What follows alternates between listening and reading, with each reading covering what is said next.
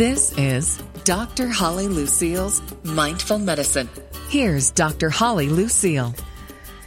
Hello, folks. Thanks so much for joining us in Mindful Medicine, hoping to just open up your mind a little bit. And today's episode, I always say this, I'm excited about all of my episodes, and I think that Radio MD, and they do such a great job at getting incredible guests. But we're going to be talking about tools for you for nonviolent and compassionate communication in the workplace. I think this is such an incredibly important and riveting topic, because where do we spend a whole heck of a lot of our time alive? It's in the workplace. And I know that there's that old saying where, if you have a bad day at work, or you've got a problem with somebody at work or your boss, and then you come home and you kick the dog and then yell at your wife, it's sort of that trickle-down effect.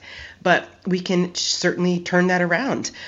So we are going to be joined by medium, a channeled healer and spiritual activist, Darshana Patel, on her quest to cultivate and expand the collective consciousness.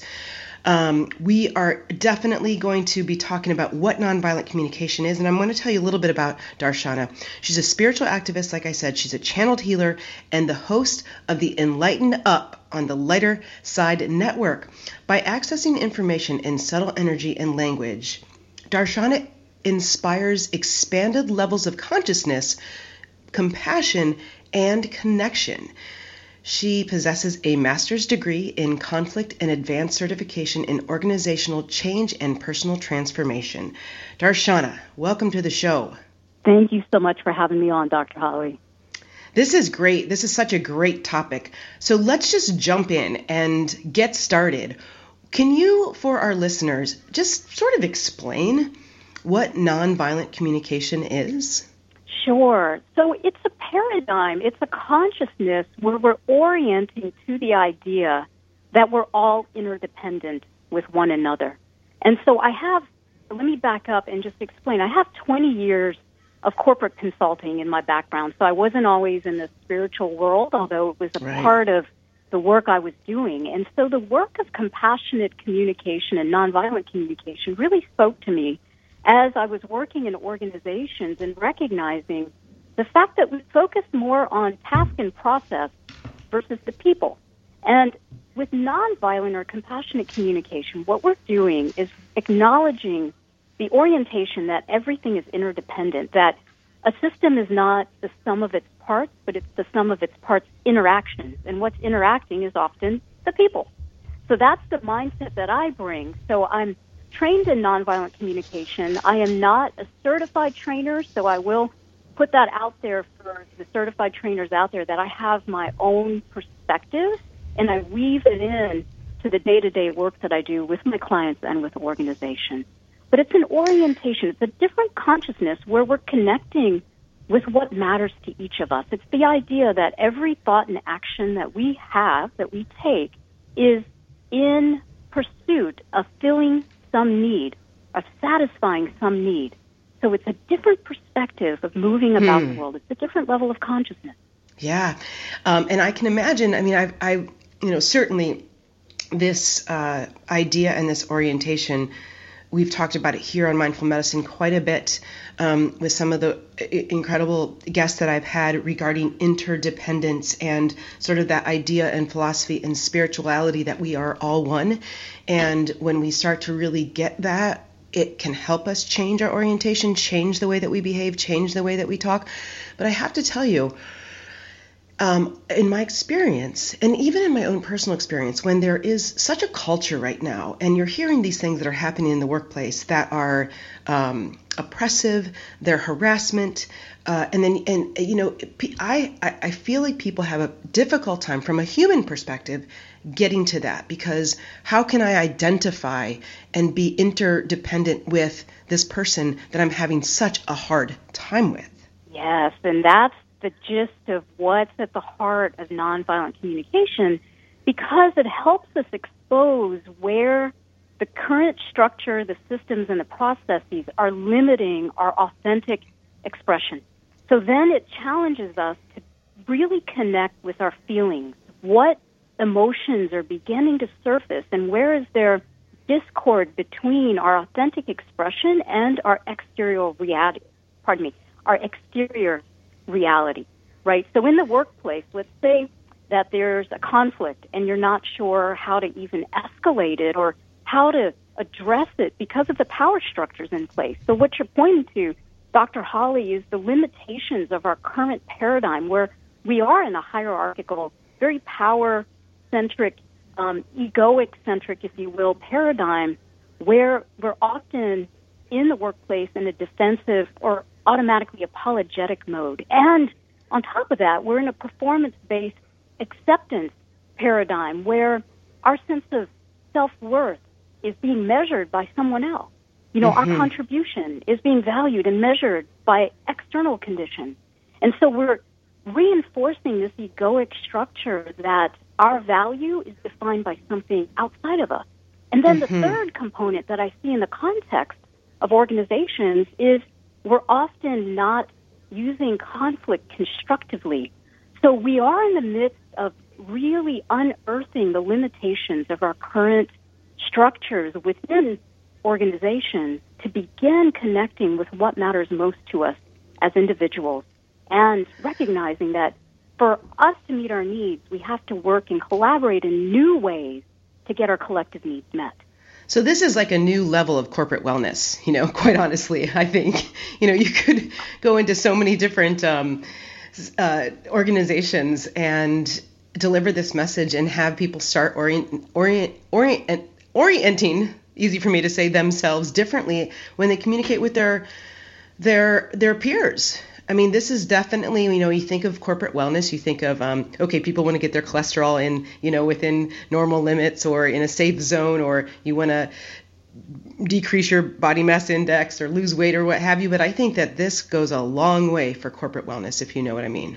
Absolutely. And I do think this is an emerging movement because as people are slowing down, you know, mindfulness has been spreading. And thanks to your show, too, there's a new awareness to this notion that, whoa, there's something pulling us back to say, let's pause and understand how we know what we know, to really reflect on organizations as these learning, adaptive organisms. And now I think we're just at a critical point to really begin looking at what's not working.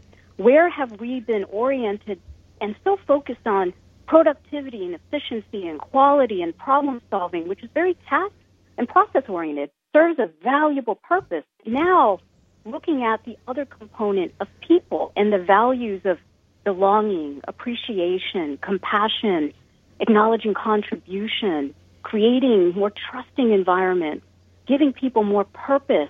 Because at the end of the day, Dr. Holly, why this matters to me is that innovation and creativity flourish when we're collaborating and when we're not in survival and fear mode.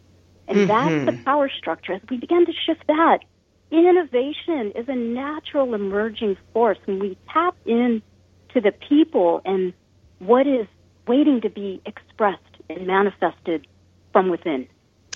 All right, so this is fascinating. Listen, I want to get right back to this. I want to get very specific about how you actually get started in this process and how you work with people and organizations. And I also have a little situation of my own that I might just bring up to you. But we are going to hear from our sponsors real quickly. Our sponsors, Organifi. All right, folks, I want to take a quick break, and I just want to introduce you to a company I've stumbled on called Organifi. Listen, here's the deal. We know that to truly thrive in all areas of our life, our health is so important. I've learned this firsthand. It's what I believe. It's how I practice. And for many of us, in these days especially, time is our most valuable asset. Things are going really quickly. We've got a lot going on, and we've got a lot of people that are just grabbing convenience food. And sometimes that convenience food, pretty nutritionally valueless. But this is why I love Organifi green juice. It is an organic superfood green juice powder that you simply add to water to get your greens in anytime, and guess what? Anywhere. It's so simple, and it tastes great. And when you invest in your health in this way, you gain more time because you have more energy and focus to get through your day doing those things that you need to do. And the best thing about Organifi green juice is that, once again, not only is it great for you, it actually tastes super good, like surprisingly good. And I want you to try it, all right? Try it for yourself. You can go to Organifi.com, and that's ORGANIFI, and use the code MINDFUL, and you can get 20% off, all right? I want everybody to try it.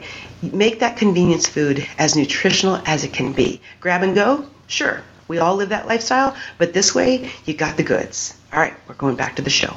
All right, so how do you get started? How do people find you, and where are you teaching this new orientation? Where, I want to say, of course, where can people find you? And we're going to give that information, of course. But give me examples of how you work. Absolutely. So I have a practice, I do Reiki and energy work, and in that I'm often embedding the seeds of this compassionate communication, because what I do is allow the other people that I work with to just empty their hearts, what matters to them. And see, when we create that space of empathy, what we allow to happen is someone to begin seeing themselves in a different level of consciousness.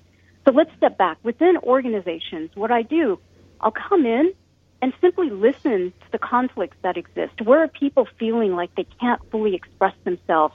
Or where is there an active situation? And then allowing individuals to speak now based on feelings. You see, feelings tell us what's not in alignment with our ability to satisfy our needs. So in the NVC, or nonviolent communication model, there's really 4 aspects to it. Oftentimes people will look at them as steps. I look at them as dimensions. So the first thing is looking at from the aspect of what am I observing versus what am I evaluating? One of the key distinctions is what's really happening here. What's the observation? Let's say, for example, that employee was late 5 times in the past month. Okay, that's an observation versus the judgment, the applied meaning, or the evaluation that a manager might say, that employee is lazy. You see, so distinguishing observation, the measurable aspect, from the evaluation, our labeling, our categorizing, our meaning-making, our judgments, our imposed beliefs, that's one distinction, which can make a tremendous impact on the health and vitality of our teams when we stop and pause and own our applied evaluation. So often that's what I'm helping teams do, is step back and let's peel back the narrative here and look at what the truth of the objective situation is, and then understand why we applied those beliefs and assumptions to begin with, because that's where the learning organization begins. Yeah, that's, and the mindful listeners out there will resonate with this, because I've said it many, many times, and it's something I do truly try to live by most days very successfully. Some days not so much, but I've had this saying called or not called. I have it's important with a lot of situations, and even with yourself, to get curious before critical. So, I wonder what's going on with this person, that they're late all the time. Or, I wonder why I just sabotaged my incredible eating plan that I had, rolling along just fine for 3 days, and I, accidentally stumbled on an entire pan of brownies. It's like, you get curious before you go in with the judgment and the criticalness, because I think, as you said, that's where you get to learn. Exactly. And what you're alluding to, Dr. Holly, is the essence of empathy. That's guessing what someone might be feeling or needing and reperceiving their world in a new way. So you start to inquire, I'm wondering why you're late. I'm wondering what's going on in your life where, I've seen you coming in 30 minutes behind, for consistently over the past month. What's going on for you? I imagine that, da-da-da-da-da. So now we're engaging versus applying our assumptions and beliefs. Yeah, that's incredible. All right, so here it is. I'm gonna tell you a situation that I'm in. Okay. Sure. And it's one of those things where what I do part-time and kind of as a hobby, and just because I love it and it's my community, is I am a very part-time fitness and CrossFit coach. And so the gym that I work at several, I have an issue with this guy, or I actually am perceiving that he has an issue with me, like that he just does not like me. And I've had a couple let's call them observations, exchanges with him where all I want to do is go home and just like, oh my gosh, what a dick is basically how I start to internalize it. And, I actually had to call a coworker. I'm like, I need to talk this through because something is going on and I don't know what to do. But I think that you're going to be able to help me quite a bit because all I want to do is project on him that he's moody and unhappy and has some sort of beef with me and that he's just a miserable person because I'm not exactly sure, what's going on. But I do know that I have feelings and I get nervous around him. And I'm, it's like my safe environment. It's where I go to, that's my community. And so I've had this going on for about 3 months or so. And I know that soon I'm going to have to approach him. And I'm wigged out about it. Wow. Okay. So that's a lovely situation as an example. And I'm sad to hear that you're confronting that because I hear that nervousness, that uneasiness. So what I just did, I'm beginning to reflect back some of the things that I was hearing. You mentioned the word feeling nervous. So, Dr. Holly, I really hear that you're feeling, some nervousness, some anxiousness, feeling a little maybe distressed or distraught around the tension that you feel with this coworker. Is that right?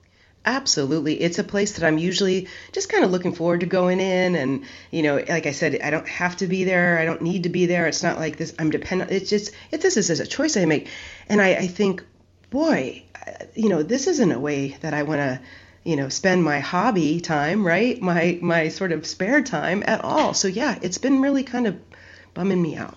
Yeah, absolutely. And I imagine that, gosh, that's a disruption to your sense of community and cooperation, a sense of maybe feeling some stability in that environment and the fun and the ease. And the harmony, right?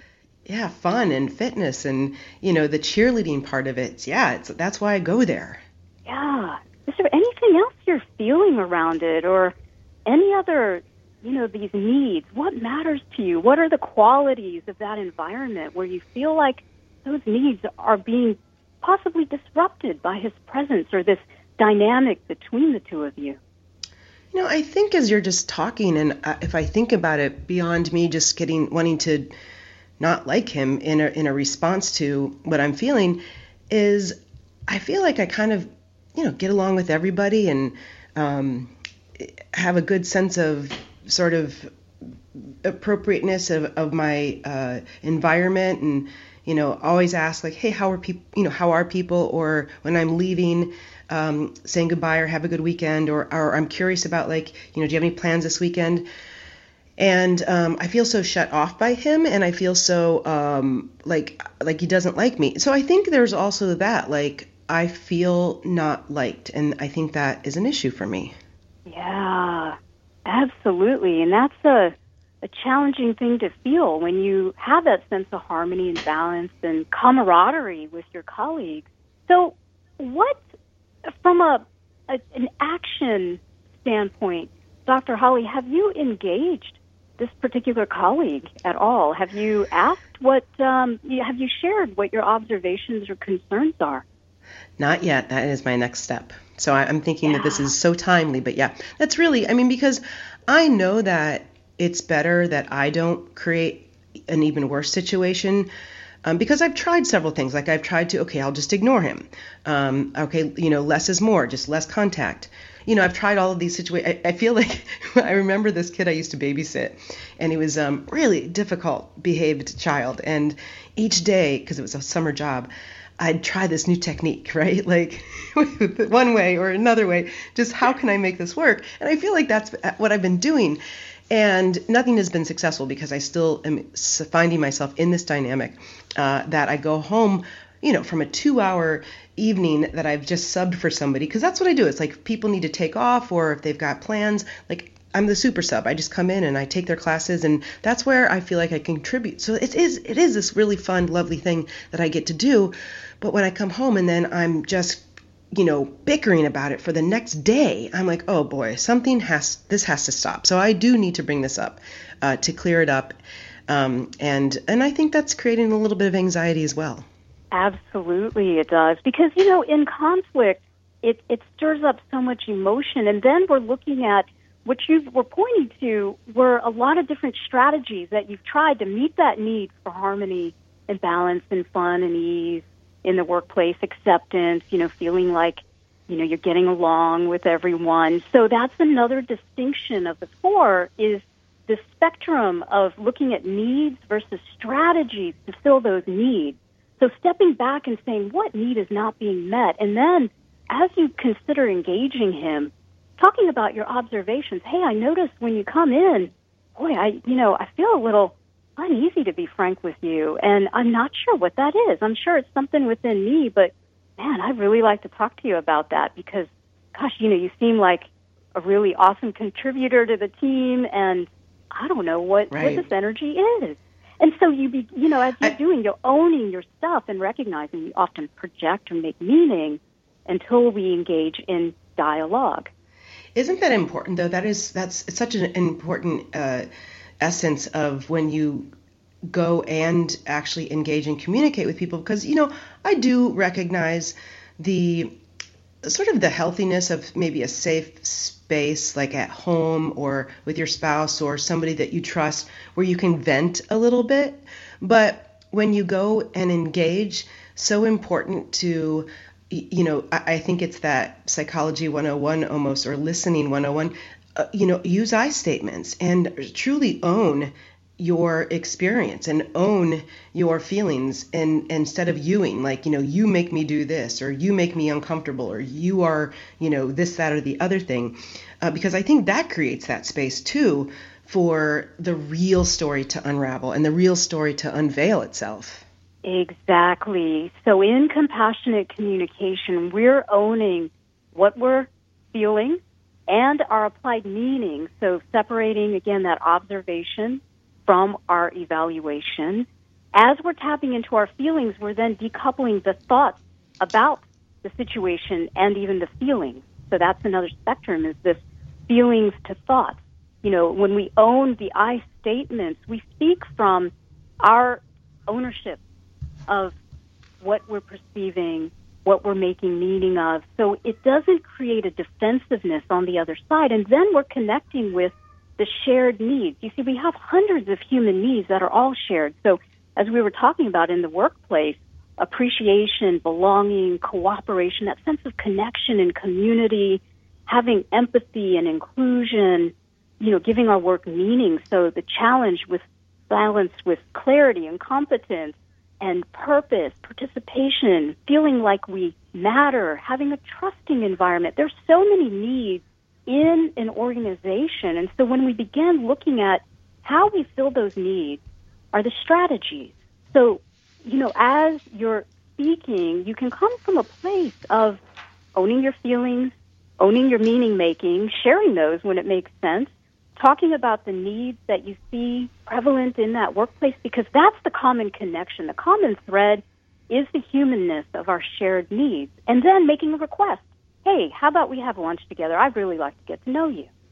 Because that disarms. Yeah, right? because and you know what? I think it also, when you actually get to know somebody instead of just rely on your own projections, because I think it was reading in Pema Chodron somewhere where it was mentioned, and it might have been her teacher that said we have more projections than there are dust mites in a sunbeam. If you think of a sunbeam coming through the window and seeing those millions of little dust particles everywhere. And it's true. All we have is our own experience, and we do end up just projecting on people our thoughts and feelings without even getting to know them. And I think when you mentioned it disarms, and it also creates more valid information, I think, where it's like, it's more true data from this person instead of what you're making up based on your own experience. You know what I'm saying? Exactly. So it becomes an expansion of consciousness, which is awareness. So when we become aware of the beliefs and our projected meaning making, we're becoming more conscious of our own mind maps, right? Our own worldview and perspective in a situation. So as we engage in dialogue, we're opening our hearts to say, I extend my perspective to now include yours. I don't have to take it on. I don't have to agree with it, but I'm allowing a new energetic resonance, a harmony that can be reached between you and me. So it's a heart-centered way of interacting. It's a consciousness. It's a way of being. It's, what we call holding space for connection. Yeah. Wow. All right. So my last question here, how can people use nonviolent and compassionate communication in the daily workplace interactions? Absolutely.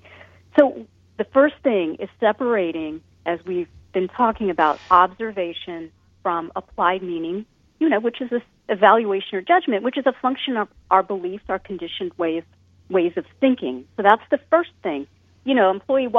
Coworker walks by, doesn't say hi to you that morning. Often we make that mean something like, she's still upset about, yesterday's meeting and how I didn't accept her idea. No, maybe she really didn't see you, or maybe she had something else going on and just walked past. So owning those applied meaning making, first of all. Second thing is noticing when there's an us versus them or a me versus you in the workplace. I see this all the time with interfunction, dependence, like let's say sales versus marketing versus engineering. Mm-hmm. All these different departments have their own agendas, even their own cultures, and then the handoffs between them are not very seamless. So where are we separating ourselves? Where is there a lack of interconnectedness, the us versus them, or even on a team? Where is it the us versus them? Because there's an opportunity to engage differently, which will help address the morale and the resentments that we often carry at work, or the defensive postures that we take that block the flow and ease of communication and information that is meant to flow through a vibrant organization. So us versus them. The other thing that's a very simple aspect of this awareness is listening for the commitment behind a complaint. We hear complaints all the time in the workplace, right? Sales can never meet their numbers, all these complaints. However, when we step back, we can look at what are we committed to. We're committed to productivity. We're committed to growth and success. Because when we connect to the commitment, that's anchoring us in those common shared needs. And when we do that, it reframes that energy of complaint to an energy of what are we committed to. So you could feel that forward movement. That's where problem solving then takes on a whole different tone, because we're opening the door for communication.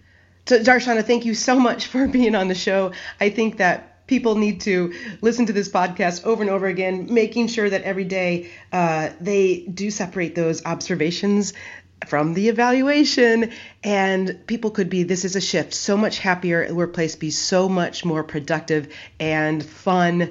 But this is definitely a shift. It's a subtle shift, but boy, when you get there, and hopefully because of habit you stay there, lots of beautiful things can happen. So thank you so much for the work that you do. You, Darshana, people can find more about you at www.unscriptedway.com. And of course, the Lighter Side Network. I love that network. It's thelightersidenetwork.com. Great programming there, including your show, Enlighten Up. All right. Thanks so much for listening, folks, on Mindful Medicine. And until next time.